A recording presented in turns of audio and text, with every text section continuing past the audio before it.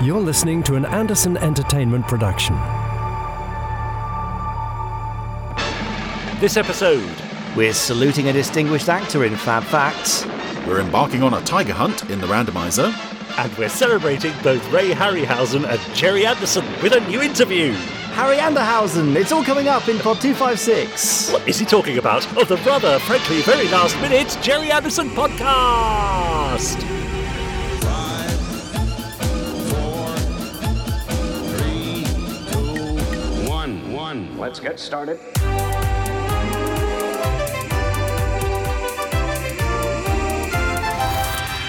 Let's go.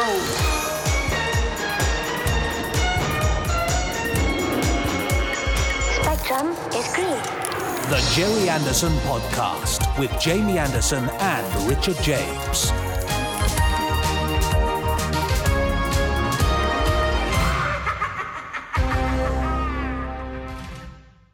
Yes, hello, come on, get in, sit down.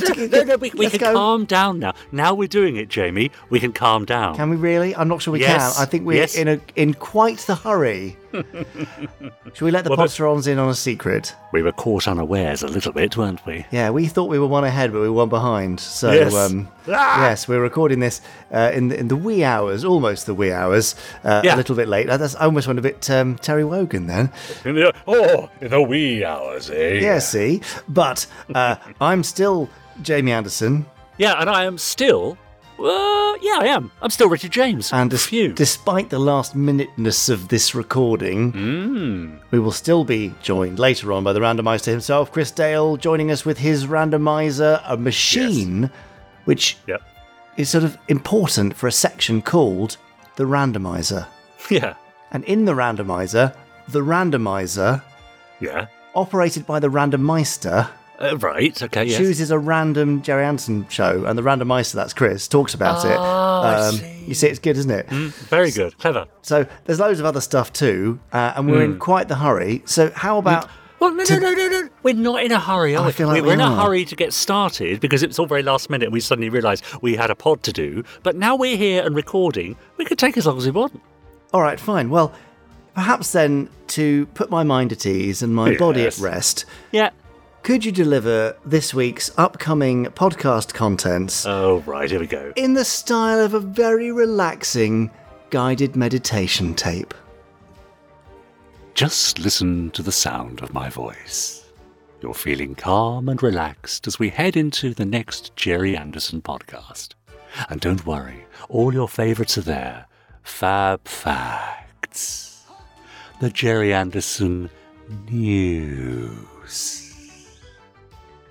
The randomizer, an interview, and wait, what are you doing? Wake up, Jamie! Come on! Sorry, come on! I was so relaxing. You said relaxing, not you know. That was really relaxing. Crikey. Actually, do you know what? Yeah? We could do some Gerry Anderson podcast ASMR, couldn't we? Oh, no, don't. I hate those things. They make my skin crawl. Well, but isn't that the point? Isn't that why people like them? Because they like the sensation it gives them of their sort of cranial skin crawling. By the way, this is apropos of nothing, as are most things I say, apparently. Yes. Did you know that if you are a bald man, such as myself, and you grow out the back of your hair in the style of what would be, I suppose, normally known as a mullet, it is in fact called a skullet. Is that this week's Fab Fact? That was this week's Fab Fact. Yeah, I thought that was rather lovely. Oh, okay. A skullet. Every day's a school day. Well, it certainly is. I'm very happy to give you some education there. Anyway, did we do all the things we're going to do in your relaxing what's it? Apart from, of course, the fact that our lovely Podsterons have been getting in touch, as they do every week, emailing us at podcast@gerryanderson.com, popping over to our Facebook group and leaving messages there, and also hashtagging us on Twitter, Gerry Anderson Podcast. And I shall be reading out their tweets and messages and emails as we go along. Well, I, for one, am looking forward to that. I'm sure lots of the Podsterons are too. Of course they are. Now, if you're listening to this for the first time and thinking, what's a Podsteron? Well, you're a Podsteron because We are in your ears. If you're wearing over-ear headphones, then we'll be making your ears clammy, for which we can only apologise. Sorry about that. But yes, you are now officially a Podstrong. And there's an amazing community of them online, and we'll be hearing from them throughout this podcast. Yes, there was a conversation on the Facebook group recently. Someone was saying, well, I've been listening to the podcast long enough to remember when we were almost called Podleys. Yeah, well, that was a... Wasn't there another option as well beyond that? I think there might have been, yes. There probably were 3, weren't there? Oh, well, maybe we'll remember it later on. Shall we move on from this? Well, I'm trying to stall, you see. I was hoping you'd forget about it and move straight on to the news. Oh, I see. Yeah. No. Do you remember when there was that other post on Facebook where someone posted a picture of their cosplay and they were dressed as Captain Scarlet? Yeah, I remember that. And then lots of people commented underneath. Trying to stall. If anybody's listening for the first time, they're going to think this is the worst podcast in the world. And that may be true, but it's also a very long-running one. So without further ado, it's time for this week's Fab Facts. I mean, I did try. Now, time for this week's Fab Facts. Much like Chris Dale in this podcast, I also require a prop. Oh. And in Fab Facts, which is this section you're listening to right now, Podstrong. Oh, yes, that prop. Yes, my I see. Prop is a book of Fab Facts. Yep. You'll notice that my co-host, Richard James, does not require any props, such as the quality of his performance and hosting. But here I am with my prop. Don't laugh, that's very true. It's a book of Fab Facts. I flick through it every single week, come rain or shine, unless we do something else.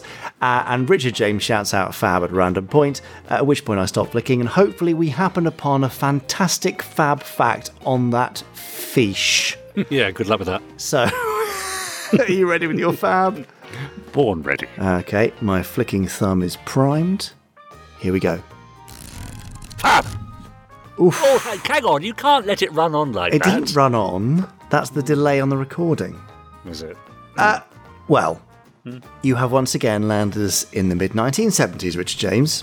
Right. And today's Fab Fact concerns a Mr. Peter Cushing. You may know this legendary actor for playing the Doctor in the 2 Doctor Who feature films of the 1960s, music by Barry Gray. Numerous characters in Hammer horror productions like Dracula and The Curse of Frankenstein. And he was even in the original Star Wars as Grand Moff Tarkin. Grand Moff Tarkin. Well done. I wasn't sure you were going to say it then. But he's probably best known, of course, of all of his roles, for when he played Ran in the Space 1999 Year 1 episode, Missing Link. Hey? Do you agree? No, maybe not best known, but best known to Ander fans and Podstrongs alike. Okay. Now, after his turn in Missing Link, Cushing never had another role in an Anderson show. What did he do? But he was also close by. It turns out that as cameras began to roll on Space 1999's Year 2 premiere episode, The Metamorph, they were also beginning to roll on another stage at Pinewood. On the 26th of January 1976, that's Mummy A's birthday, FYI, At the Earth's Core, a feature film based on the novel by Edgar Rice Burroughs, was also filming and happened to star one Mr. Peter Cushing. There were lots of familiar faces involved with At the Earth's Core. Cy Grant, who voiced Lieutenant Green and Captain Scarlet, was in the cast, and frequent Anderson collaborator Alan Hume was behind the camera. Oh, yes. The director of that film, Kevin Connor, joined Space 1999 after the feature was wrapped and directed 2 episodes in Space 1999's Year 2 as well, Brian the Brain and Seed of Destruction. And after he wrapped, Peter Cushing would head on to work on Star Wars along with Darth Vader performer Dave Prowse, who had just completed the beta cloud for Space 1999. So it just goes to show how close-knit the film industry in Britain was in those days. Yes. And how much kind of behind the scenes and on camera talent crossover there was. Yeah. It's a bit like in 76, whenever it was they made The Day After Tomorrow into Infinity. Martin Lev, who played the young lad in Into Infinity, was shooting at the same time another film on stage just around the corner. He was shooting Bugsy Malone. Wow. So Bugsy Malone and Into Infinity all at the same time. So I've got some great photos of him in his Bugsy Malone outfit on the set of Into Infinity. Nice. Which looks absolutely bizarre. So there you go. Podstrons, do you know of any other Anderson connections to At the Earth's Core, or any other strange serendipitous crossover moments for Anderson shows, or voice artists who were appearing at things at the same time? And any connections like that, we'd love to hear them. Podcast at gerryanderson.com. Oh, but I've got a story about that. Please share. Space Precinct has just been released on BritBox in stunning new HD upscale. Well, at the same time as that was happening, I happened to know that one of the actors from Space Precinct was sitting on his sofa in his pants eating a packet of crisps. Is that the sort of thing you meant? Yeah, that kind of thing. I mean, it's a detail that really gives it some colour. Do you know what flavour crisps they were? No, and I'm not saying which actor it was either. No, I mean, I can guess. It's a lovely image of Lou Hirsch in his pants I've got here. Yes. Well, there you go. I mean, a private connection there that perhaps shouldn't have been shared. No, fair enough. But Podstrons, if you've got any others, please do email us. I guess you'll be pleased to know, Richard, that brings us to the very end of this week's Core fact. I don't know. I couldn't think of anything. I just went for core fact because, core. But also Earth's core. Core. Oh, I see. You see? This is why you don't need a prop, because you think on your feet, you're quick, you're sharp, prop. You're great right. wits. You are absolutely a prop.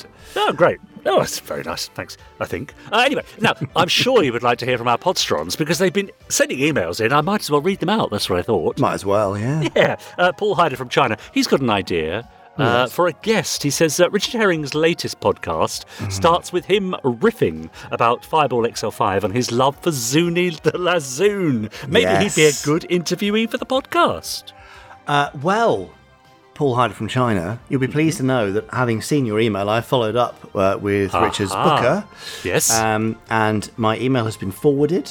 Great, there is hope yet. I've not heard a response. But that's okay. Yep. So let's see. But I'm optimistic. So thanks for the suggestion.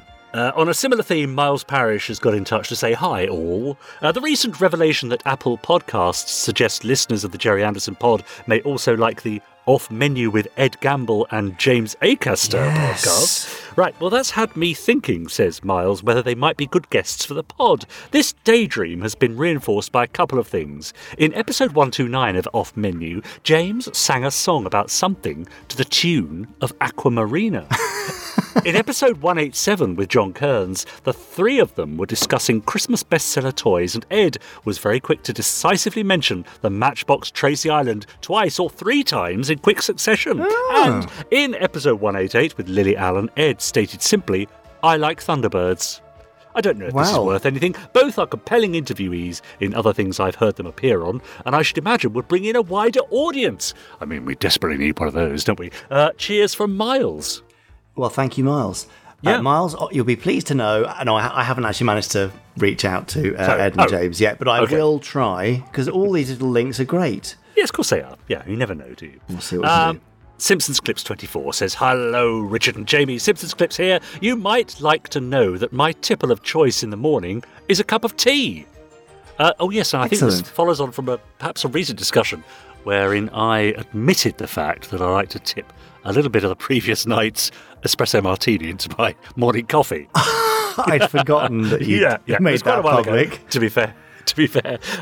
He says, "I don't touch the demon drink, not since what happened with George Best and Oliver Reed," which I think is fair enough. Anyway, now that that's out the way, I wondered if you might be able to answer something for me. I've noticed that in the Lavender Castle episode Bird of Prey, Dr. Aegon's falcon, Trump, is referred to as a she. However, in other episodes of the show, Trump is referred to as a he, which leads me to ask, do you think that makes Trump the first gender-fluid character in the Anderverse? Because if so, good on them. SIG, Simpsons Clips 24.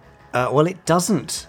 Even if that was not a continuity error, which I suspect it is. Yeah. Of course, It Star in Terrorhawks had both the personalities of a very sweet little girl and a mad German scientist. So, no, I'm afraid It Star beats Trump to it, if indeed that is the case for Trump, but we don't know. Yeah. Interesting. Hi, Jamie, Richard and Chris, says Chris Turner.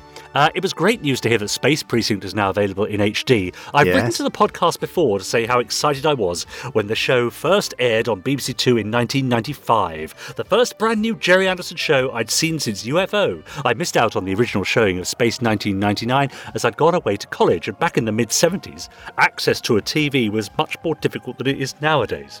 So true, I remember that. I watched the first few episodes of Space Precinct on its original transmission. I then lost touch with the show until I bought the network DVD a few years ago. It was great to get reacquainted with the show, but there's no doubt that the picture quality was disappointing, especially on a big screen. So, congratulations to all involved in the new AI upscaled version. It looks great with nice sharp edges, or rather images, and bold colours. I've watched the free episode on YouTube, Body and Soul, which according to Richard's excellent book, Space Precinct Unmasked... Oh, yeah. Did he say that, or did you put that word in? No, it actually says that. Okay. It was number 3 in the original broadcast order. The show definitely improved later in the run, and I think the storyline in this particular episode is okay-ish, but not one of the best. For instance, there was no explanation about why the computer-generated hologram suddenly started producing bolts of electricity from its fingertips.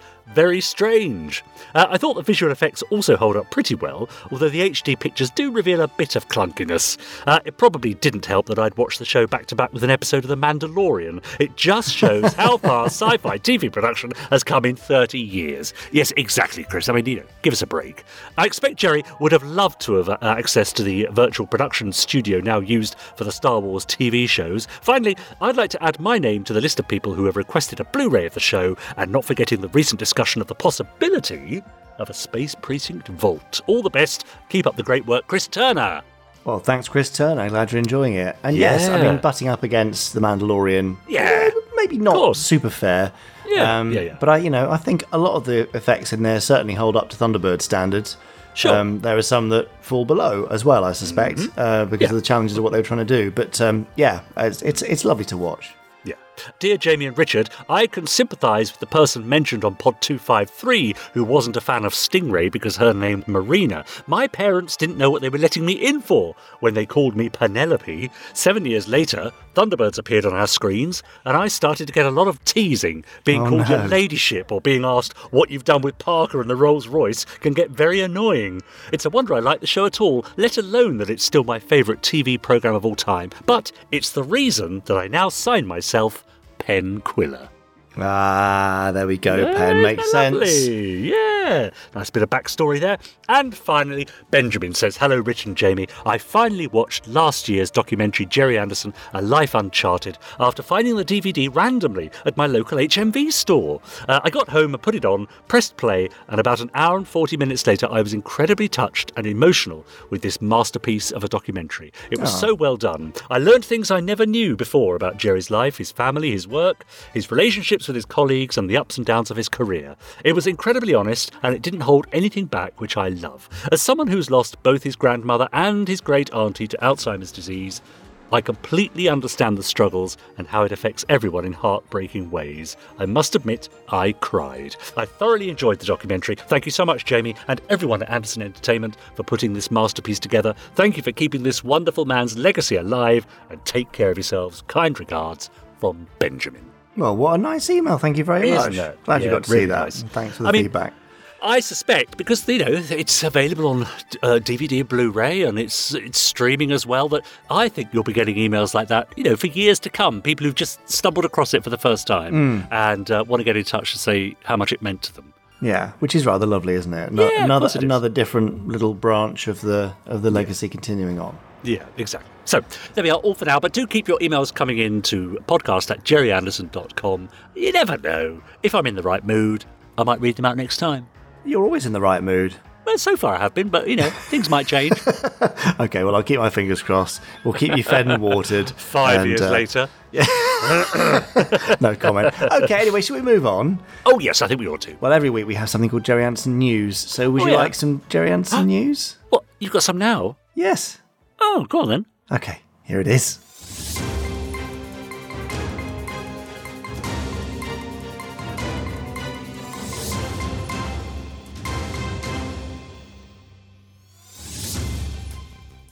Indeed. It's the Gerry Anderson news. Yes, beautifully done. Thank you very much. Mm-hmm. In fine voice, as always. Now, forgive me, Podsterons, if we just briefly touch on some rather sad news, which you may have seen on social media, and that is on the very sad passing of my half-brother, Gerry Anderson Jr., so Dad's middle child, from his marriage with Sylvia, and Gerry had been living for about 2 years, just over 2 years, with a very nasty brain tumour. He outlived his prognosis by some way, and was surrounded by a family when he finally did pass about 10 days ago, or 2 weeks ago, probably by the time you hear this. So very, very, very sad. But yes, lots of people sending their very kind wishes on social media, so we really, really appreciated that. And although as you will know if you watch the documentary, you know that he and Dad became re-estranged after some attempts to sort of get back together. The funeral, Dad's funeral at least, did bring us back together. To some degree, so there was some reuniting of the family, to the point where Gerry Jr. and I would write to each other, and I would call him a little big brother, and he would call me big little brother, because despite the fact that I was younger, I was taller. There's some nice stuff that came from the sort of the tragedy of the whole thing. Can I ask, did he, get to see the documentary? I'm assuming. I don't think he was well enough to be quite honest. Speaking to his immediate family out where he lived in Tasmania, he was not well for a long time before he passed. I think the disease sort of stripped away his communication abilities, really. So very, very sad. I'm sure he would have been happy and sad in equal measure to see some bits of the story and some image and stuff, but not that I'm aware of. Anyway, thank you all for your very kind messages. Lovely stuff. And I've got some great pictures of him, particularly as a kid. It's actually quite shocking how many similar sort of kiddie playtime activities he and I did, despite the fact that we were born 20 years apart. Yeah, right. Very strange. Anyway, there we go. That's the sad bit. So there we go. We shall move on, but thank you again for all of your kind notes. Now, looking ahead to this week, it's the 10th of the month coming up very soon. Yeah. And the 10th of every month, we are celebrating Terrorhawks, because on the 10th of October this year, actually on the 9th, technically, Terrorhawks turns 40. And this week, Chris Dale has got the nerdiest treat for you I can possibly imagine, with a rather special article. So stand by for the 10th for that. Huh. It is the end of the road for some more T-shirt designs. As you all know, we're moving warehouse very, very shortly. So there's another bunch of those that are disappearing in 5 days' time. So go and grab them if you like. But in the meantime, there's a limited edition Captain Scarlet Spectrum paint splash design, which is available for the rest of the month. But it is time limited and will be shut off and will disappear forever on the 31st of May. So there you go. If you're in the USA and you're listening from the United States, then it is the last week for the Gerry Anderson store as you know it at gerryanderson.store. Again, as part of our warehouse move, we're moving our Columbus location to elsewhere, so everything in the US store is discounted at 40% to help us clear. It is only available if you're in the US. If you're elsewhere, don't even bother checking it out, because if you try and check out, you won't be able to ship anywhere other than the US. If you are there, well worth getting a bargain for yourselves. On Tuesday this week, Richard, I'm beginning a rather special search. Are you? Well, I'm just over here. What are you talking about? Hello? That was solved. Yeah. That was easy. It's quick, wasn't it? No, it is a special search. I need to make amends. Right. I need to apologise for something. Okay. But it all will be revealed on Tuesday, and hopefully, Podsterons, you may be able to help us with this rather, should I say, most special search. Anyway, moving on. On our YouTube channel, you may have seen we've had some lovely features with Derek Wadsworth talking about the music of Space 1999, and the feature version pulling together lots of material from Derek talking about the music from year 1 to year 2 is now available on the YouTube channel, youtube.com/Gerry Anderson TV. More great stuff coming every week. In fact, I believe that this week, and this may be an exclusive for you, we have a video about the Thunderbird stage show.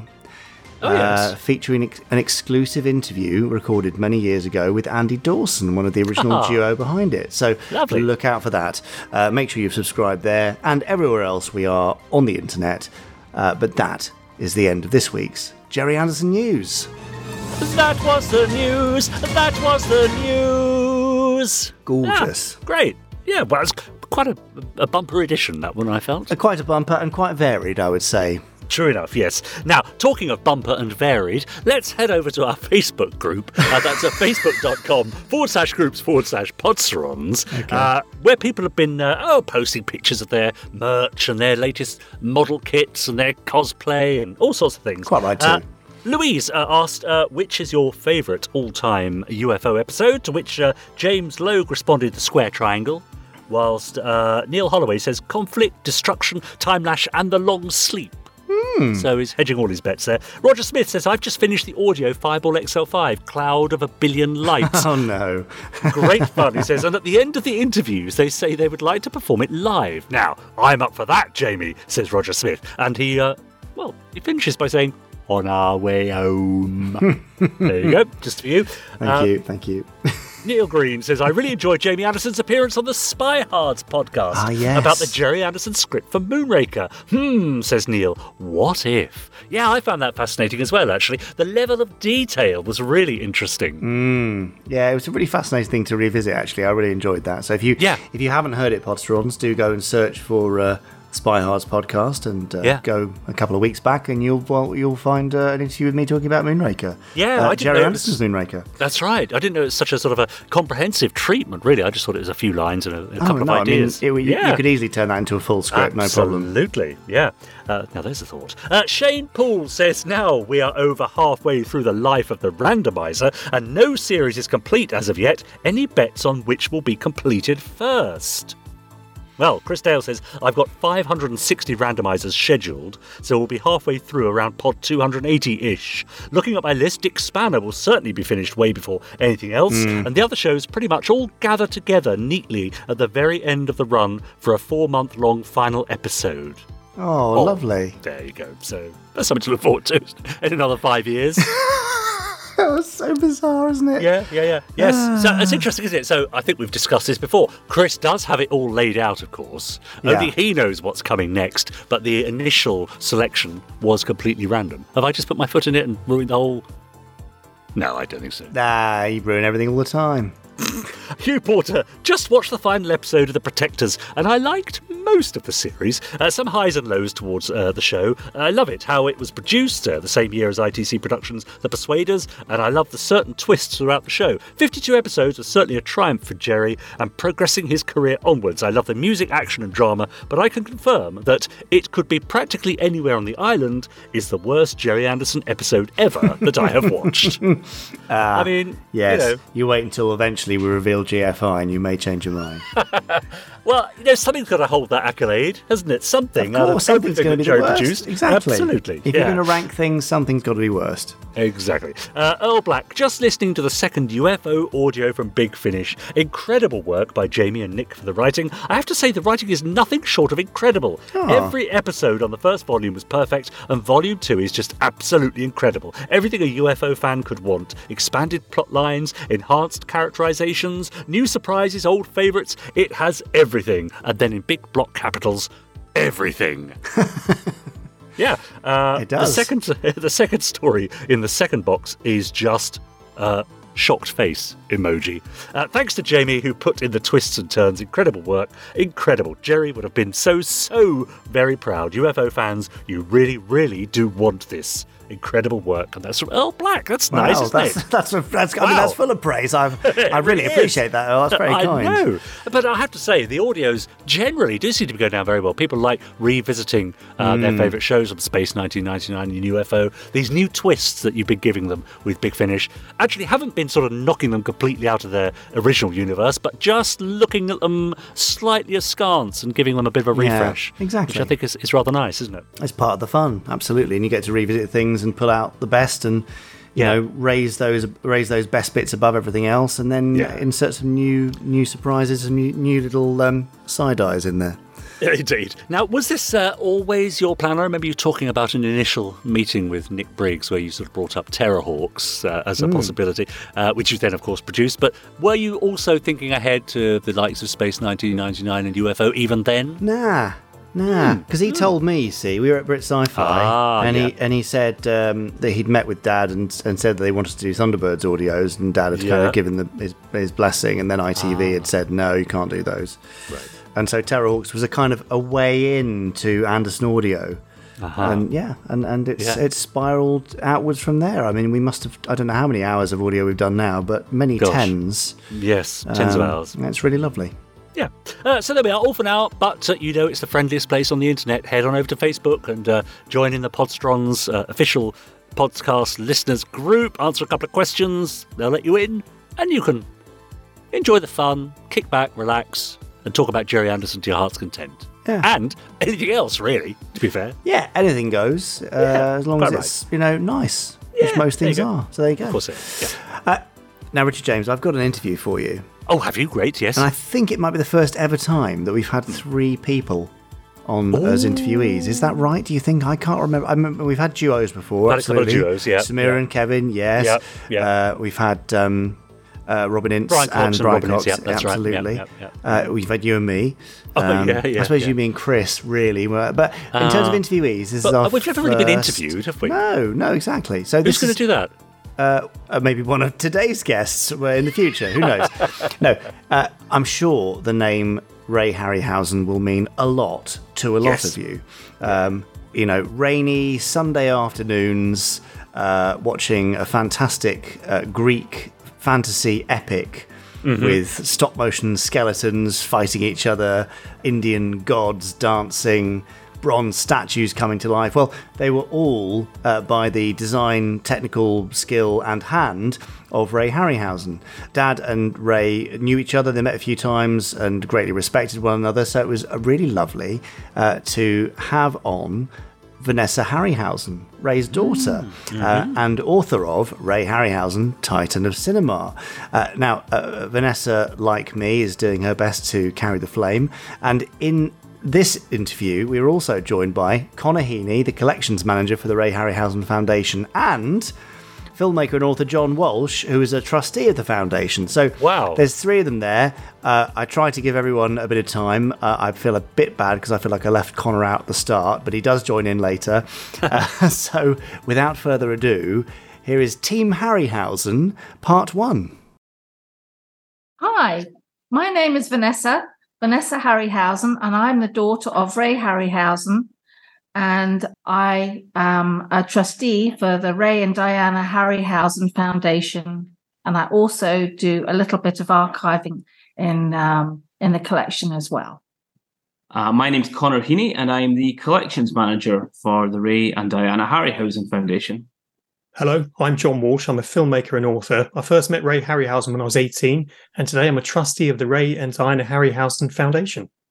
Well, I think this might be a first for us because I think it's the first time we've had 3 interviewees on the same podcast. So history in the making already. And it's very rare that I get to speak to somebody, Vanessa, who's in a sort of similar position to me.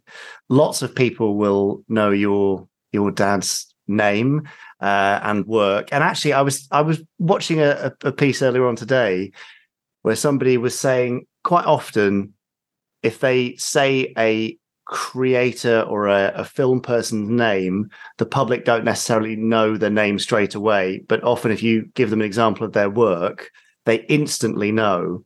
So for those who are not familiar, I can't believe there'll be that many listeners to this who don't know who Ray Harryhausen was. Could you give us just a few kind of examples of his work, things that viewers or listeners might know? I know they'll know his stuff from rainy Sunday afternoons through their childhood and kind of iconic memories from those things. But give us some of those projects. Well, I'll rattle off some of the films. The very well-known ones is one of them is Jason and the Argonauts, famous for the skeleton sequence and the Hydra. And, what else was there? Golden Voyage of Sinbad and Eye of the Tiger. And in all these, he did the stop-motion animation, and he made all the creatures in that as well, which was quite amazing, not to mention doing some of the sketch work for the producers and directors and the actors to be able to get an idea of what was going to happen in the film. So this is kind of where Ray's and Dad's approach differ, but there are some similarities too, because your dad was very much hands-on. He was doing the stuff, right? He was making the models, he was animating them, he was designing those effects sequences, but in a very similar way to Dad, where Dad would have other teams working, doing those things where he might be kind of driving the vision. They both branded their technique with a certain name. Yes. So I'll let you tell us what that technique is called, and then if John wants to give some technical details, or Connor, just so that, again, listeners can kind of get how much of a technical advancement Ray's approach was. Well, he key named it Dynamation. And I'm going to let John actually go into that in a little bit of depth. So I'm going to pass that over to you, John. Okay, right. This is a slightly kind of controversial area because, of course, Ray didn't invent animation and he didn't invent stop motion animation. So people think, Dynamation is the combination of live action and stop motion. It is, but Ray didn't invent that either because, of course, it'd been happening with people like Willis O'Brien on films like King Kong and Son of Kong, and then The Mighty Joe Young, which was the first professional film that Ray Harryhausen worked on. But I think what was happening was it was really for audiences, for them to understand this is different. This is not a man in a suit. And you can imagine if it was Man in a Suit Orama, you'd know, that's going to be a film with a man in a suit. So how could you best describe it? Tabletop stop motion Orama, might be an accurate description, but it doesn't capture on a poster. So with Charles Schneer, his producing partner, they were coming up with different ways of enticing audiences. And we've got to remember, this is when colour televisions were starting to eat into cinema audiences. How can we tell people it's something different? People know what 3D is, know what CinemaScope is. But this rather unique way of presenting creatures needed its own tag. And Dynamation was what they came up with. The first time they used it on posters was 1957's first colour Harryhausen film, The Seventh Voyage of Sinbad. Yeah. And then it got upgraded to Super Dynamation. And it wasn't because it was a superhero film. It was because it was the Three Worlds of Gulliver, where there was quite a lot of what we would today call green or blue screen, but it was the yellow sodium backing process. So they wanted people to know, look, come and look at us. We've done something special. It's not like these jokers down the road. It's new. It's Super Dynamation. And it kind of worked.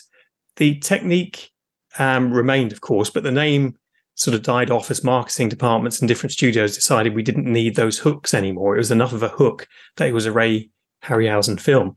But I mean, much like your father's Super Marionation, he didn't create marionettes, of course, but his unique way of creating that for television meant that Super Marionation meant very high quality, wonderful tabletop puppetry. And when we think of experts in puppetry, there's just really Gerry Anderson, maybe Jim Henson in that form, if we think Dark Crystal, Labyrinth, and The Muppet Show. But it's a great way to absolutely tell people this is what it is. This is what you're going to see. So a nice, happy parallel there, I think, Jamie. Yeah, no, I love the fact that it got upgraded to Super Dynamation. That feels like a very Anderson move. But of course, if he's doing Dynamation in the 50s, then maybe we can credit Ray's approach with inspiring Dad to name it Super Marionation. I wouldn't be surprised. I don't know if that's a direct attribution, but I think we can probably say that it must have had an influence. Well, I think someone like Lou Grade, who was a great supporter of his father's work, he seems the sort of character that would have said with his cigar, and we need to come up with a name for this. And I think Super Dynamation or something, Super Animation, come up with a name. So I think it feels like a salesperson's idea, and then your father kind of ran with it and created his own branding. Yeah, but that's a really lovely parallel. Go on, Vanessa. Can I just say that Dad started very early in his 17, 18, when he was 17, 18, doing little puppets. And one of them was a gorilla, believe it or not. And the other was, all sorts of different other little characters, a witch and all sorts. But he started on puppets on a string, so from there he progressed. Yeah. And it's lovely to see that our dads actually did meet. I think it was Was it in 1985 or something on a program?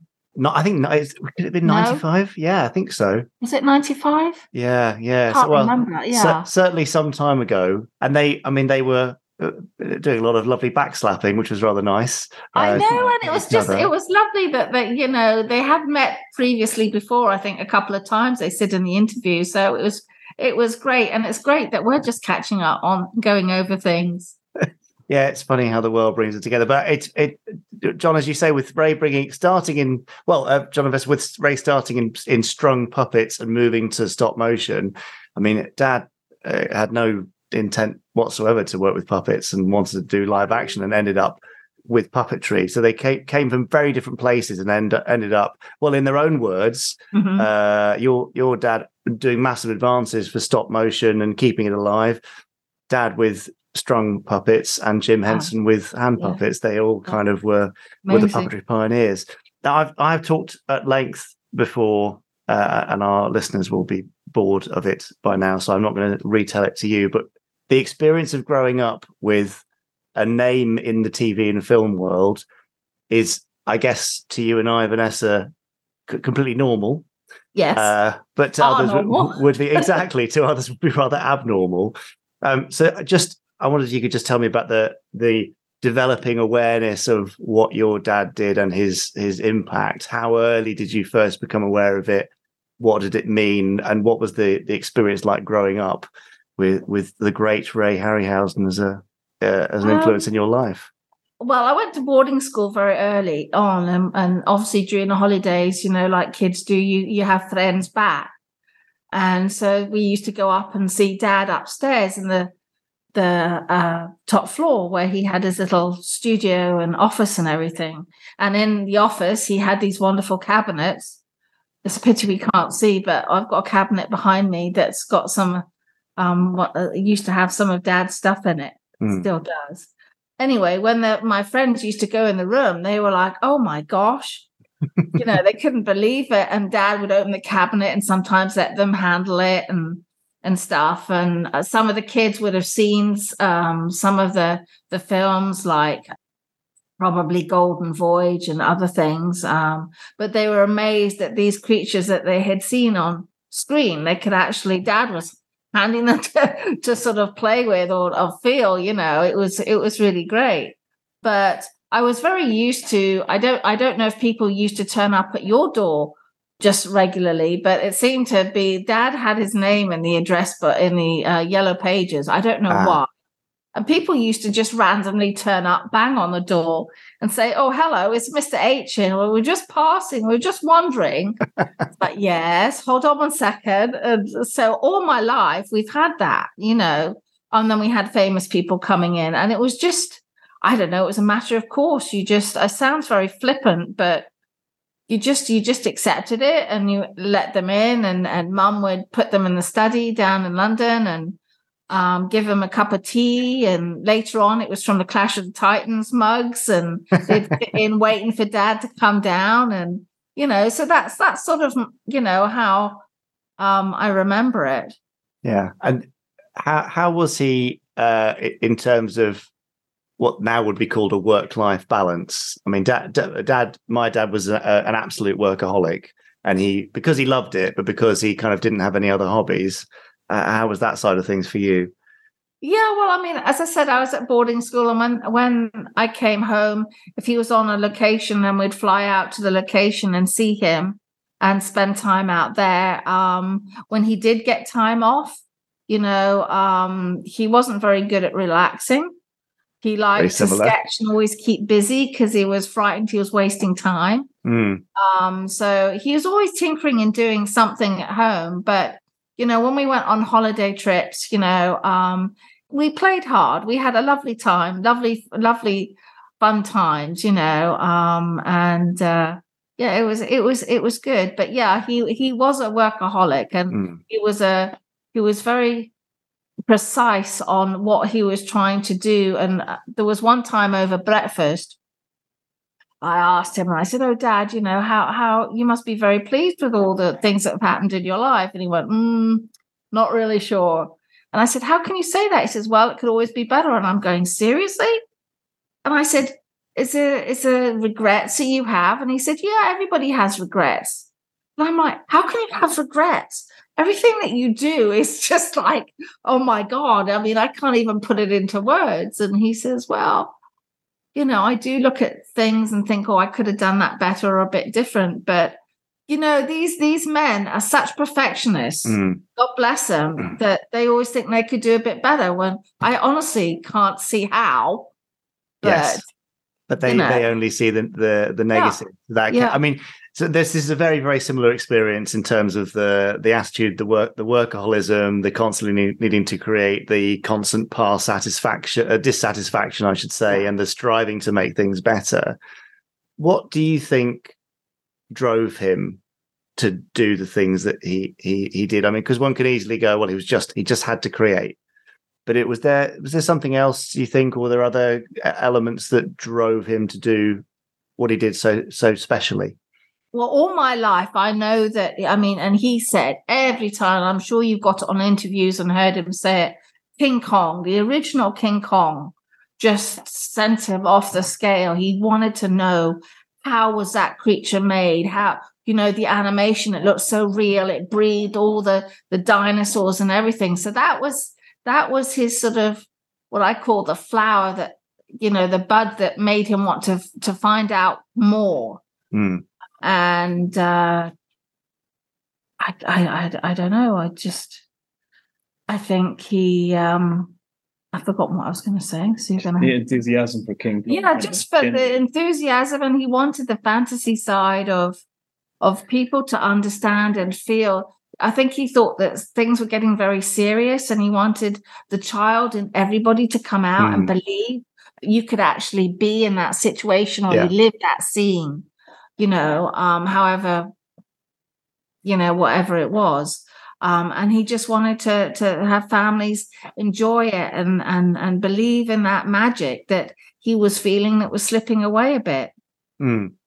Well, if I can just add, sorry, Vanessa and Jamie, Ray was a child of the Great Depression as well. Yes.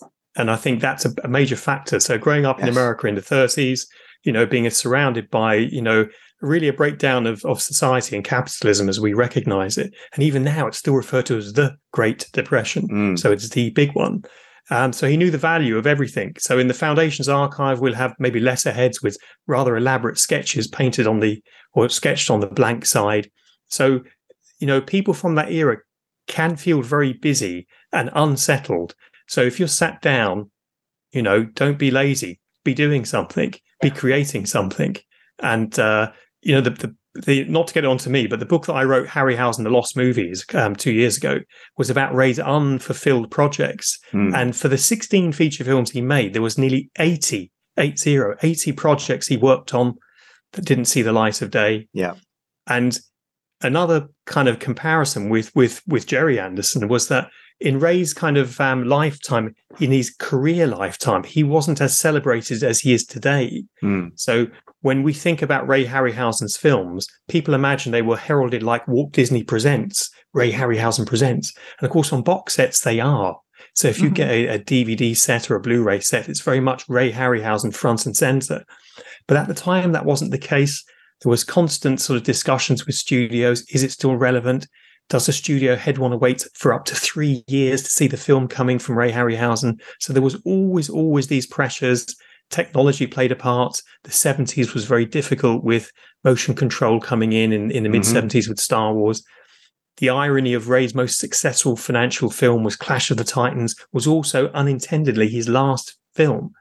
So I think for people who are kind of brought up in an uncertain situation, being lazy is kind of very unusual. And, Ray was not only a great artist, but he was a great worker. And of course, he produced his own projects. So he wasn't waiting for the phone to ring. Again, much like Gerry, Gerry would produce his own projects, wouldn't he? So there aren't many creatives who are also producers. So, another kind of facet. An extraordinary artist, Daddy was as well. I mean, obviously he had to do storyboards for the crew, producers, and to sell the film. Yeah. So to then have to make models to convince the guys that this film's going to work and how it's going to do, must have been absolutely excruciating to really get it to the next stage, because the time it takes and the frames, to move each animal and or creature, it's hard, and that's why it took so long, after they'd done the film, to catch up with the animation and cut it all in. But yeah, he was an extraordinary artist and influenced by very great people like Gustave Doré and John Martin, and you can see it in his artwork, and then he did sculptures of his work in bronze, which is extraordinary. I remember him doing Kong. I think he was beating up a dinosaur, and he was putting all the he called them warts on the dinosaur, and then I saw him with a dentist tool doing all the fur and the wavy movement on Kong. I mean, the time it took to do it, it was beautiful to see. Yeah, real amazing physical perfectionism.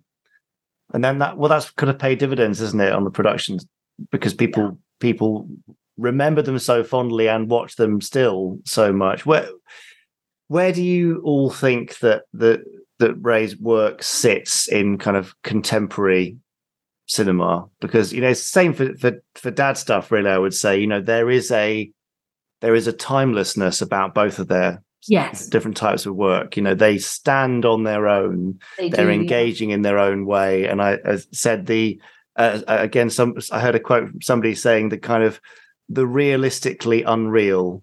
So they had a believable tactile quality while never trying to convince you completely that they were something they were not. Do you know what I mean? There's something really charming and timeless. But now we're in a world of incredible, unlimited VFX and that kind of thing. How do you think they hold up, and how do you think they survive? And I'll throw that open to all three of you. Go on, John or Connor. Right. Well, if the reason Ray didn't make a film after Clash of the Titans was because the studio said, look, this isn't where we're going technically. This isn't what we need. This form of fantasy cinema doesn't work for audiences. But it did. Studio heads were trying to think of the next thing. And of course, computer creatures didn't really come in until the early 90s with Jurassic Park. So, Ray Harryhausen kind of languished in the 80s when he could have been making films and should have been. And studios were probably, studio heads now can bow their heads in shame and recognize they got that wrong. Yeah. But in terms of marketability and being able to turn a buck again, Ray's films have been restored in 4K and reissued. I was thrilled to see that Space Precinct is getting a HD restoration for BritBox, because I remember being at Mentorn back in the 80s when I was trying to look for work. I knew Tom Guttridge, and I thought they were editing Space Precinct on tape from the film elements that they'd shot. So I didn't realize film elements still existed. Of course, ITV have done this wonderful and very expensive restoration, because there's an audience for it. I'm going to be first in the queue to buy the Blu-ray set for that. And so we have that now with Ray's films. People are queuing up to pay again and again and again. Vanessa's best-selling book, which talked about her father's career and looked at the objects in the Foundation's collection, sold out really quick. So once the industry knows, we can turn a buck on this, their sites turn back to it. And, it's not simply a case of this is the olden days. Wasn't it good how they did it without computers? We've had screenings with young audiences, sort of 10, 11-year-olds at the BFI for Clash of the Titans. Yeah. And of course, Clash of the Titans, it's for children, it's quite the experience, because it's incredibly a visceral experience when we think of the, spoiler alert, the beheading of Medusa, Calabos losing his hand, the fights, the Kraken. It's really quite something. And Bubo the Owl. These kids were absolutely enthralled. So that's your test market, because children are very critical, and early teens very critical of what they see. They're used to photorealistic effects, but this is what people say to us when we speak on forums and when we go to Comic-Con, that yes, it's photoreal and you can have 1,000 orcs or whatever it might be, running over a wall, but because there's no physical center to it, it doesn't feel as if it's real. And of course, they know it isn't real. Whereas, of course, the work that Gerry, Ray, and of course, the brilliant Derek Meddings, who's the kind of in some ways the glue between the two, because Ray knew Derek Meddings quite well, and they appeared in John Landis's comedy Spies Like Us as doctors, bizarrely. that form of physical FX. And when we think about what Derek did on the Bond films, superb. On Superman, the movie where he won his Oscar, absolutely superb. We return to these now and we think, actually, this works really well. And there's something here that computer-generated, those large banks of computer-generated animators could learn from. And think about this. If we were making a remake, say, of Clash of the Titans with all of the CGI effects, there'd be thousands of animators involved, working in different countries who have different experiences. So, of course, it's going to be a homogenous style of creature because it's not single-digit performance. When Ray Harryhausen was acting through his models, he'd use his digits. And as Terry Gilliam used to say, it's his favourite digital work, Ray Harryhausen's digits on a creature. So there is something to be said for putting on the mask, putting on the costume, or animating the creature through your digits. The performance is there, and time has proved that. And the market shows you can ask people to come back and pay again and again. And I think that's the real test. It's the financial one. Yeah. But I think also Dad knew that people were at that time more into CGI and that. And so that's why he also sort of backed off a bit, because it wasn't really his domain, and but he admired it. He loved all the new technical stuff. He always asked the guys who he was introduced to, how did you do that? Especially with Jurassic Park. He was very into that and other things. So I think what puts people off now maybe is the time it takes to do hand animation. Yeah. With a model. It's the movement, it's the the time it takes. Everywhere, it's such a quick society we have today that maybe people are finding it too laborious to do it. Maybe. Yeah, I think there's definitely a time, and then a studio aspect from them, saying, well, this could actually cost us more, despite all the seats and the kind of the animation time that's required.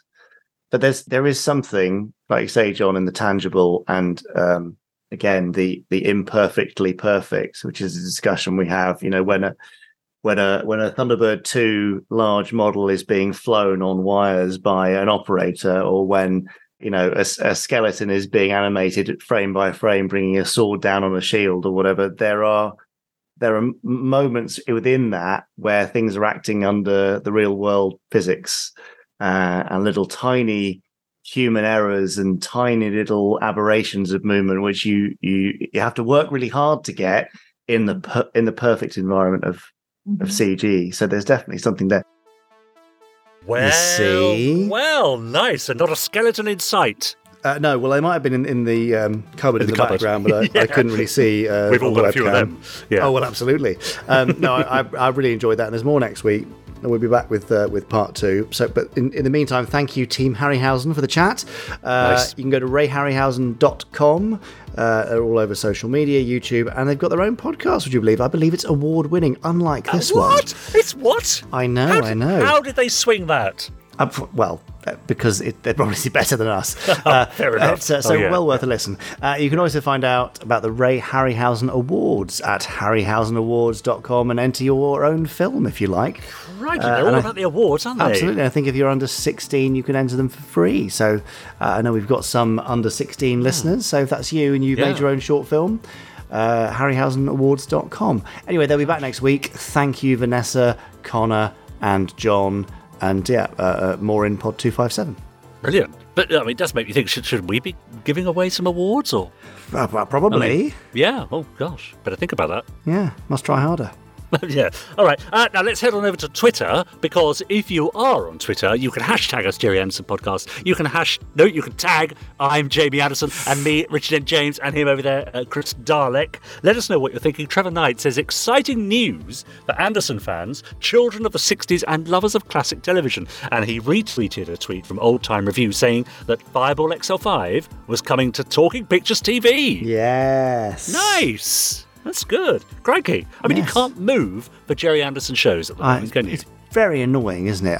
It's terrible. Space Precinct on BritBox 9TVX Premium. I know. Yes. Fireball XL5 on Talking Pictures. Us on podcasts. Yes. It's everywhere. I mean, you're only talking, 6, 7, 8 years ago, and actually it was quite difficult to stumble across a Gerry Anderson production. Yeah. Oof, now they're 10 a penny. Jeff responded to the official Gerry Anderson account, suggesting that you can only choose 3 Gerry Anderson titles from a list. Which would they be? Jeff said, I'm picking Thunderbirds, Captain Scarlet and Terrorhawks, but enough people have picked Joe 90 to cause it to trend. Imagine. I know it did. Well, actually, that day, Thunderbirds, Captain Scarlet, Terrorhawks and Joe 90 were all trending. Great. But what I want to know, added Jeff, is when are we getting another Panderson? I can't get enough of that theme tune. Oh, wow. Okay, maybe one day. Maybe 257, we'll see. Maybe if ever we do it live, another live podcast, maybe I'll bring some pans along. Let's do that. Live. Ed Morish says from the BBC, this was a tweet from the BBC. This is interesting. They reported that there are currently around 3 to 4 million podcasts internationally, but just over half of those have more than 3 episodes, with only 720,000 podcasts comprising more than 10 episodes. Gosh. Lightweights, aren't they? Yeah. Well, how many podcasts have got more than 250? Not many, I wouldn't think. I want to do some research now. No one's that stupid. Carlos Danger says, was there any connective tissue between Moon 02 and the Gerry Anderson TV series UFO? The moon sets and some of the props in particular. Did Century 21 Productions maybe buy some bits from Hammer for both UFO and the film Doppelganger that slightly predated it? Don't know. Do you know? Moon 02, I don't know. I'm not familiar with it, I have to say. No. I mean, they all shared and pooled equipment and stuff that they rented, so it's possible, but I don't think there's any actual DNA as such. No. Yeah. Tracy Tron 2 says Gerry Anderson's works heavily influenced Star Wars because, of course, we've just had May the 4th, Star Wars Day. The opening shot of A New Hope was outright ripped straight from Space 1999, and they used so many filming techniques pioneered by Gerry Anderson and the people he worked with over the years. Well, fair enough. Dugsy says if there was no Thunderbirds, we'd have no George Lucas and aviation designers, from Blue Peter washing up bottles to today's amazing visual digital masterpieces. Ray Harryhausen and Gerry Anderson were visual trailblazers. True enough. Absolutely. Finally, now here's a cautionary tale from Robot of Death, who said, I found a guy just buying up your limited stock and fleecing fans. He's made almost 100% markup on the Fireball anthology. I've just missed out on already. I doubt you can do anything, but I thought you should be aware that this goes on. Yeah, isn't that terrible? It is, but we can't do anything about scalping. It's annoying. No. Unfortunately, as long as people will buy from these people, then they'll keep doing it. Yeah. I guess, the thing to do is to head to the Gerry Anderson store and get in quick for any new merchandise, really. We can get it actually at a decent rate. Yeah, that's right. Yeah, get it and keep it, exactly. All for now, but if you are on Twitter or any other social media, do mention us, and I'm sure I'll see it and read it out next time. You will indeed. Yes. As you have done for the last 200 and whatever. Yeah. Now, Richard, I feel like we deserve a little break. Okay. And also, I feel like we need to shuffle one Christopher R. Dale, it's our randomizer, into the spotlight. Would that be all right? Oh, go on. Well, if he needs a quick shuffle, fair enough. He does. The shuffling randomizer this week with some interpretive dance, perhaps? No, he'll just be doing his usual, pressing the button on the randomizer, choosing a random Gerry Anderson series, a random episode of that series, and saying lots of fascinating, funny, amusing, interesting, and insightful things about it. And here he is doing that right now. Shuffle, shuffle, shuffle, shuffle, shuffle. Well, you're wondering why I asked you here. Well, not really, General. I'm surprised you haven't asked me to bring the randomizer along before now, actually. Did you? Yes, of course. Marina's got it right here. Yes, that's what you need in this job. An understanding wife. Oh, Marina's not my... No, we don't have that sort of relationship, do we? So you say. I take it you do still want to press the button? Yes, I do. Well then, whenever you're ready. How about now? Why not? That's it, well done. And now, we wait. It could be anything. Oh, yeah, that's the idea. But I'm sure I'll be happy with whatever episode you've selected. Even this one? Read that. Thank you, General. Okay. Well, it's the Protectors this week. You didn't finish it. I'm just getting to it. With the tiger and the goat. Did you really have to do that? Yes. She's here, sir. Give me a minute. So, we welcome back to the randomizer. It's The Protectors with one of the final episodes of the series to be filmed, The Tiger and the Goat. I believe this is episode 23 or something out of the 26. And we open with an actor that we recognise from 2 other Anderson shows, in fact. This is Douglas Wilmer, playing Commander... someone. I did telephone. You weren't expecting... Secret Service chappie. He was also in episodes of UFO and Space 1999. The Contessa has arrived for a meeting with him, but he's already left his office and she's been locked in. It's all very suspicious. But we're wasting no time in getting the plot moving this week, because the Contessa is, well, she's only been on the screen for like 15 seconds tops, and already she's been captured by the looks of it. She's taken out her gun while Commander Douglas Wilmer watches her through a one-way panel thingy. Maybe time to go back in. So he's toying with her. I telephoned. Yes. About the Benaki miniature. Yes. Oh. You advertised? Yes. Oh, right, yes, because the Contessa does dabble with Sale. antiques and such on the side. Then why? I had to get you here without attracting undue attention. And she doesn't know that he's a Secret Service chappie. Certainly not to discuss Italian miniatures, Contessa.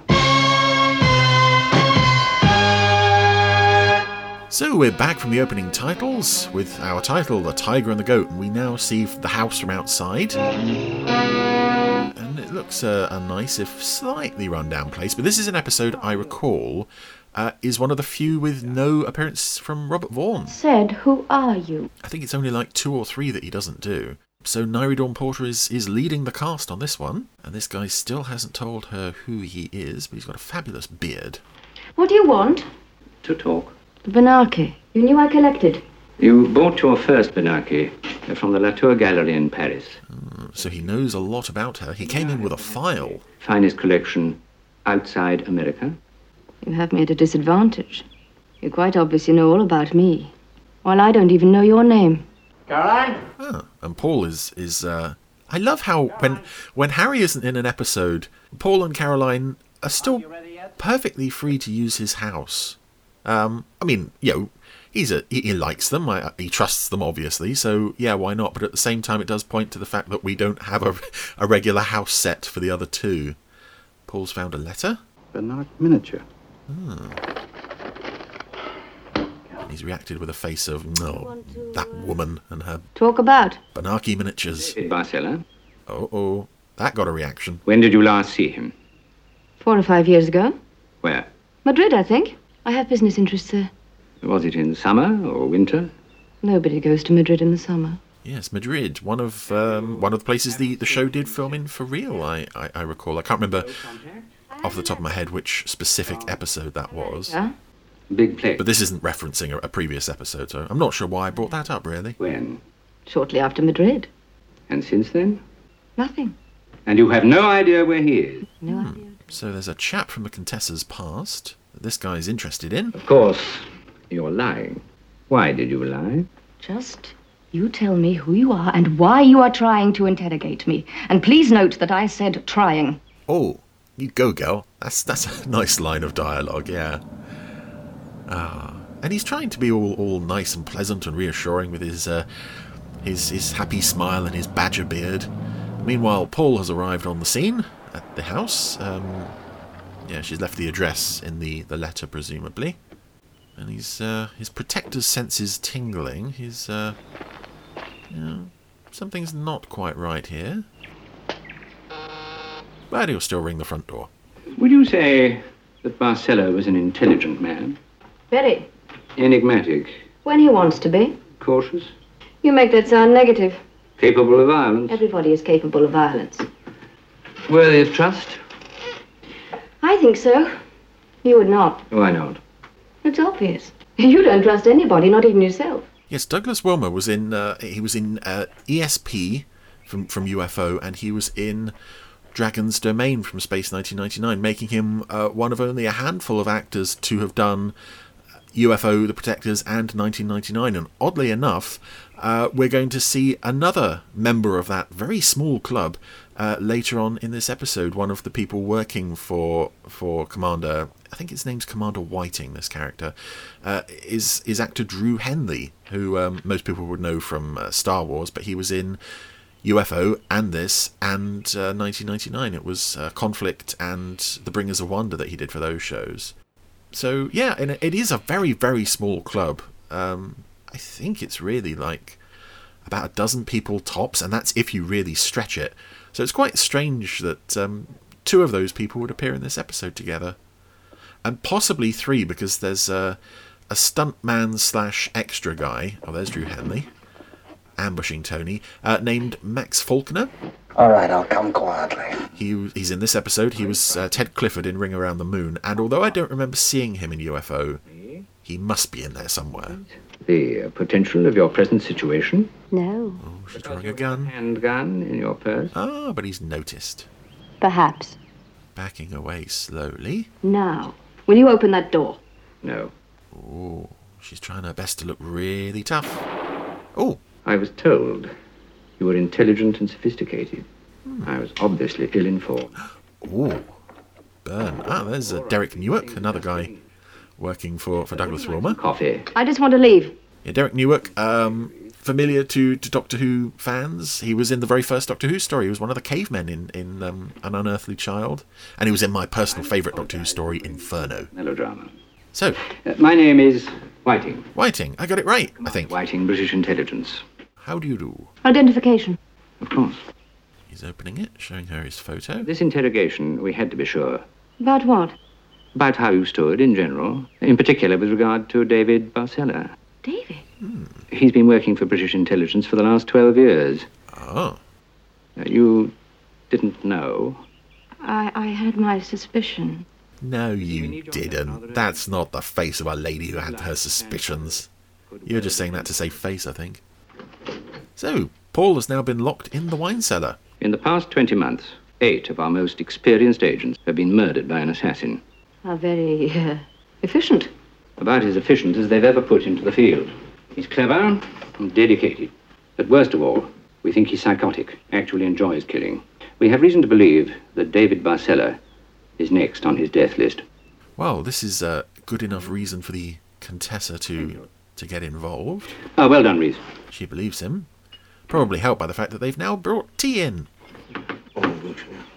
Oh, bring him in, will you? Oh, there's the name. Paul Boucher. Paul?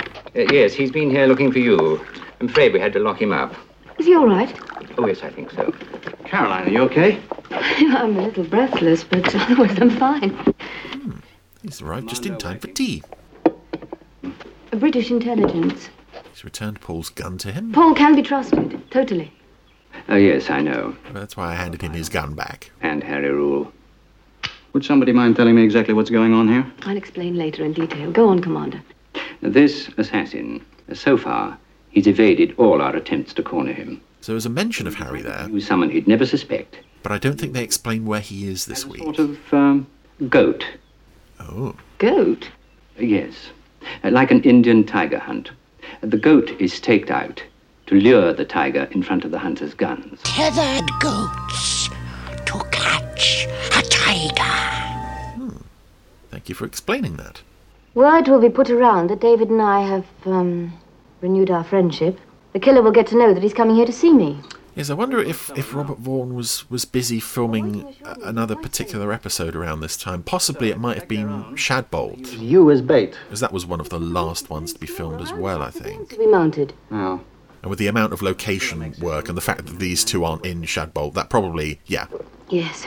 I don't have any proof to support that claim, but I suspect this was being shot at the same time as Shadbolt. But it's now night time. Paul is staying in Harry's flat with the Contessa. Meanwhile, Commander Whiting has set up in a flat opposite. This is it? Yes, sir. How's it work? It's called a night viewer, sir. What will they think of next?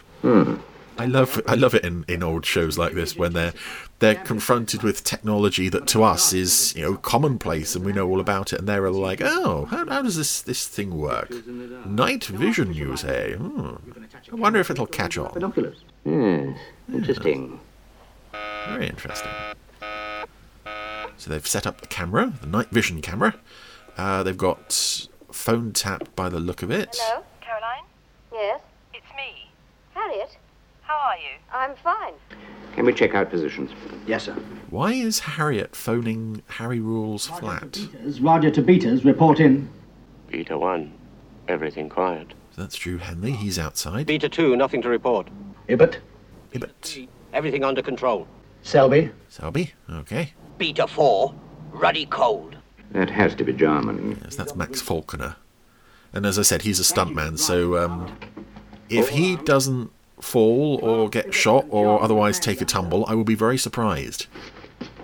Again, that's something you get with old shows. When you've seen them often enough that you become familiar with what the stuntmen look like, you know, even when a stuntman turns up in what you would perhaps generously call an acting role, you're just waiting for that moment for a fight to break out.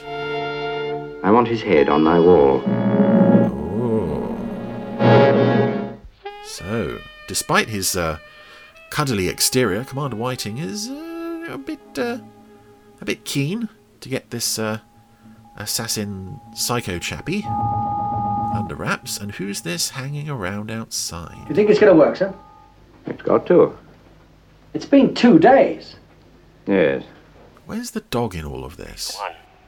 Beta 1 to Roger. I always get worried when there's Intruder and Muse. episodes around Harry's flat and the dog is nowhere to be seen. This is Commander Whiting. Do you recognize intruder? I'm not so worried about Suki. For some reason, I'm more concerned about where Gus is. Negative, Commander. It's not him. Damn. Yes, there's a guy hanging around outside the flat. Observe, but do not approach. Keep all channels open and remain on close call. Commander Whiting? There's an intruder approaching. We don't recognize him.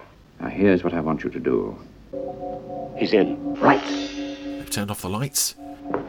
They're hiding in strategic positions. Yes, behind the bookcase. Stay out.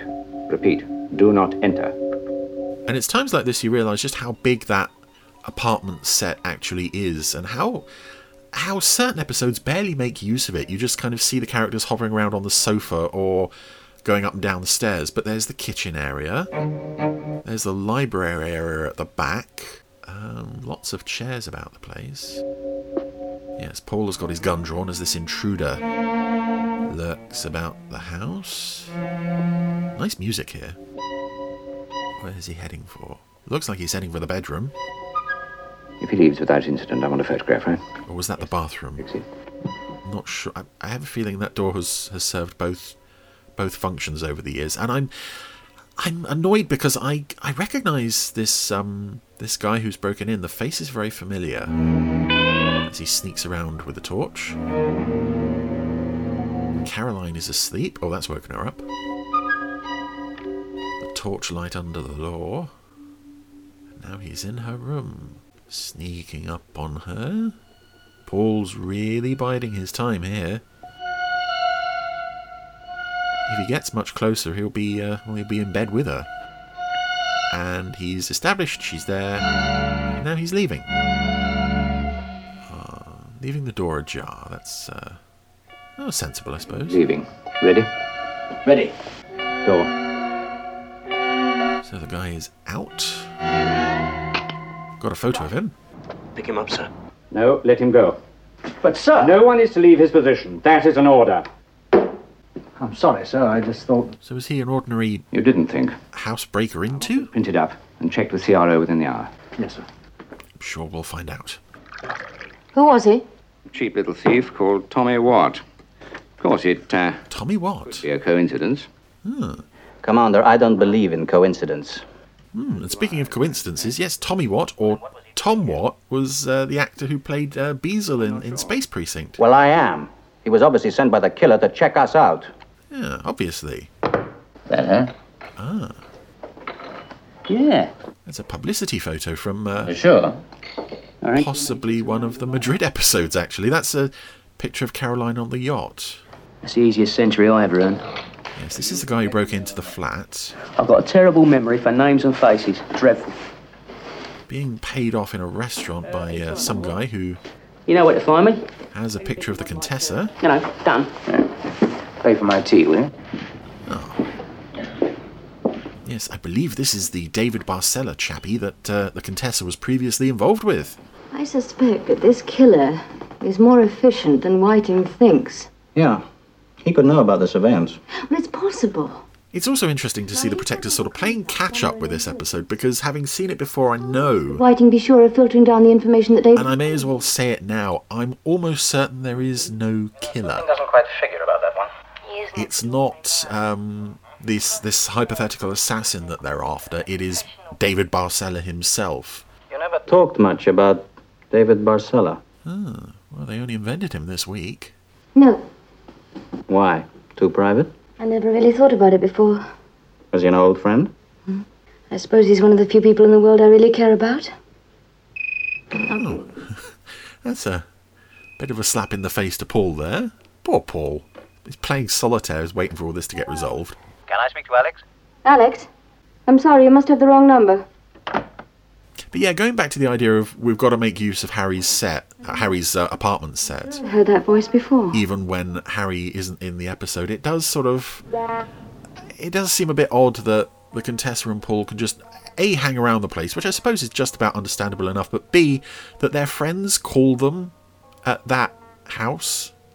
I guess the Contessa just stays there whenever she's in London. Someone coming. Who is it? Oh, it's that guy. Barcella guy. It's him. Positive identification. Let him through. Oh. Await my instructions. As soon as they've got confirmation of him, they're picking up the rifles. Because either he's very dangerous, or... Commander Whiting. They are here to take him out. Over here. Commander Whiting! Oh, he's gone radio silent on them. He's nearly there. And it's actually a really nice performance Douglas Wilmer is putting in here. He's always a good actor in everything I've seen him in, but he's played this sort of cuddly... Take him. Cardigan-wearing chief of security up till now, but the moment when David Barcella's appeared on the scene and the Contessa and Paul were trying to get in touch with him, he's suddenly just gone very solemn. And, yeah, radio silent. Well, that's surprising. One of the security men has been shot, and it's not... He's dead. It's not Max Faulkner, it was Drew Henley. And Max Faulkner, established stuntman, he was up on a roof. He could have fallen. But no. What are you doing here? You're David Barcella? David's in the flat. Making out like he's been injured. But that's just so he can give Paul a clobbering. Paul is not having a good time this week. From smacks in the face to being locked in a cellar to... You think you're doing... Having the Contessa tell him that... You mean... Well, hint that there are... There's an assassin. There's no assassin. People out there that she cares more about than him. I don't understand. I mean, Whiting told me that... Our ring. A ring? Oh, they have a ring. Needed me. Needed help. You knew I'd come. Oh. Ah, right. They've lured him in with the ring. A special distress ring, I guess. If she ever needed him, she'd send him the ring. Then it must have been Whiting. He used you to trap me. He wants me dead. And I like this actor playing David Barcella. I can't remember his name. No, the things that but he gives a very broody, moody... When I tried to explain, I'd had enough. Wanted... intense performance. Did I say broody? I meant brooding. Broody probably means he wants children, doesn't it? I don't think he wants children, although he does. He's got a bit misty-eyed. So, yeah, maybe all he wants is children.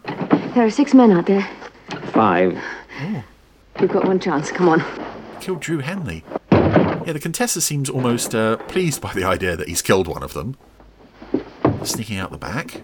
Whiting's men have broken in at the ground floor entrance. Almost took out the wall. The downstairs wall really noticeably shook when they burst through. So, where has he gone? All of the security men are running round. Find him. Oh, there goes a car.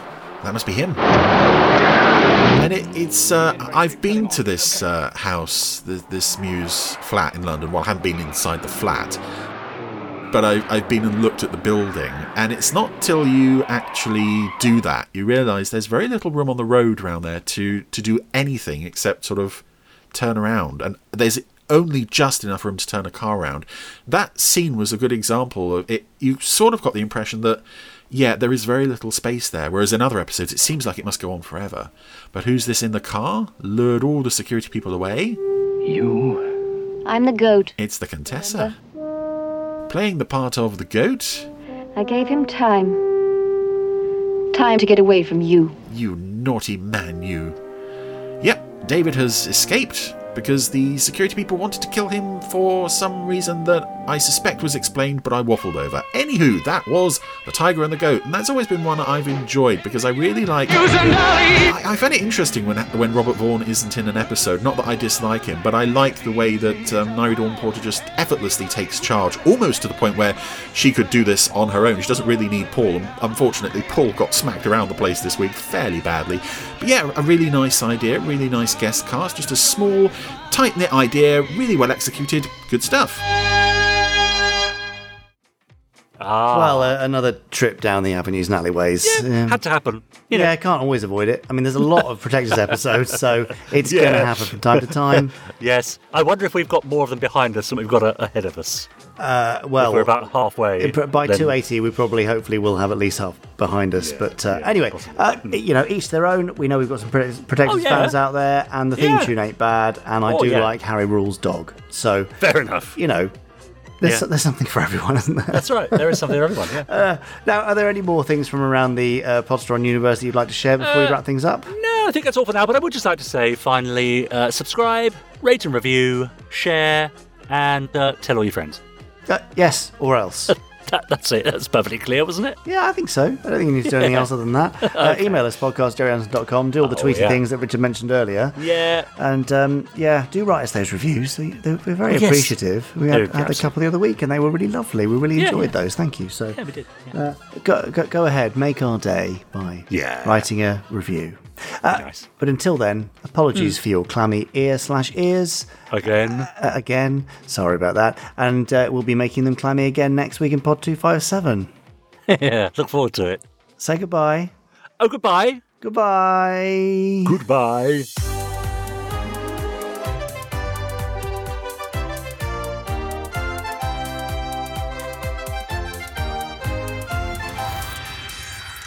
Stage 1 complete. Let's go.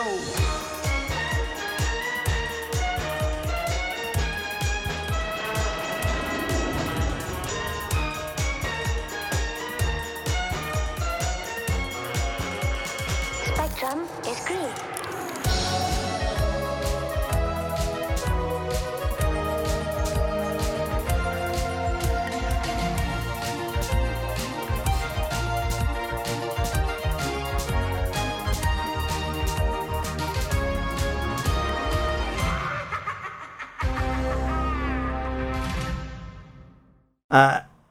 I don't know why. Why did I start that clammy ears thing? I can't. It's because I get clammy ears, isn't it? It's because I've got them right now. Weird.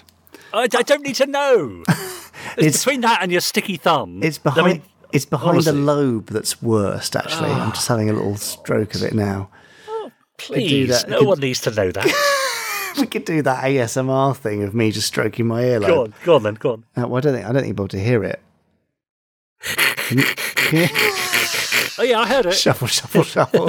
That was like sandpaper on a blackboard. No, but seriously, your meditation voice was quite something. Oh well, maybe I'll think about releasing a meditation course. Yes, Officer Orin's space breathing meditation course. I mean, I did put a few people to sleep with my performance. That is fair. There's that great picture of you taking a snooze. Yes. Or are you looking sexy? I can never tell. I know exactly. I use it both ways on, as it were, on social media. But what was the intention? I think I was just lounging and waiting for the shot to be set up. Okay, you were snoozing. Yeah. Snoozing, yeah. Well, it's one of the sexiest alien snoozes I've ever seen. One of them? How many have you seen? No comment. Anyway, I think it's time that we leave this alone. I think we ought to, yes. Time for you to go off for a sexy alien snooze. Right, not a bad idea. Charlotte, plump up the pillows. Good night. Goodbye. You have been listening to the Gerry Anderson Podcast. Wasn't it fun? You have been listening to an Anderson Entertainment production.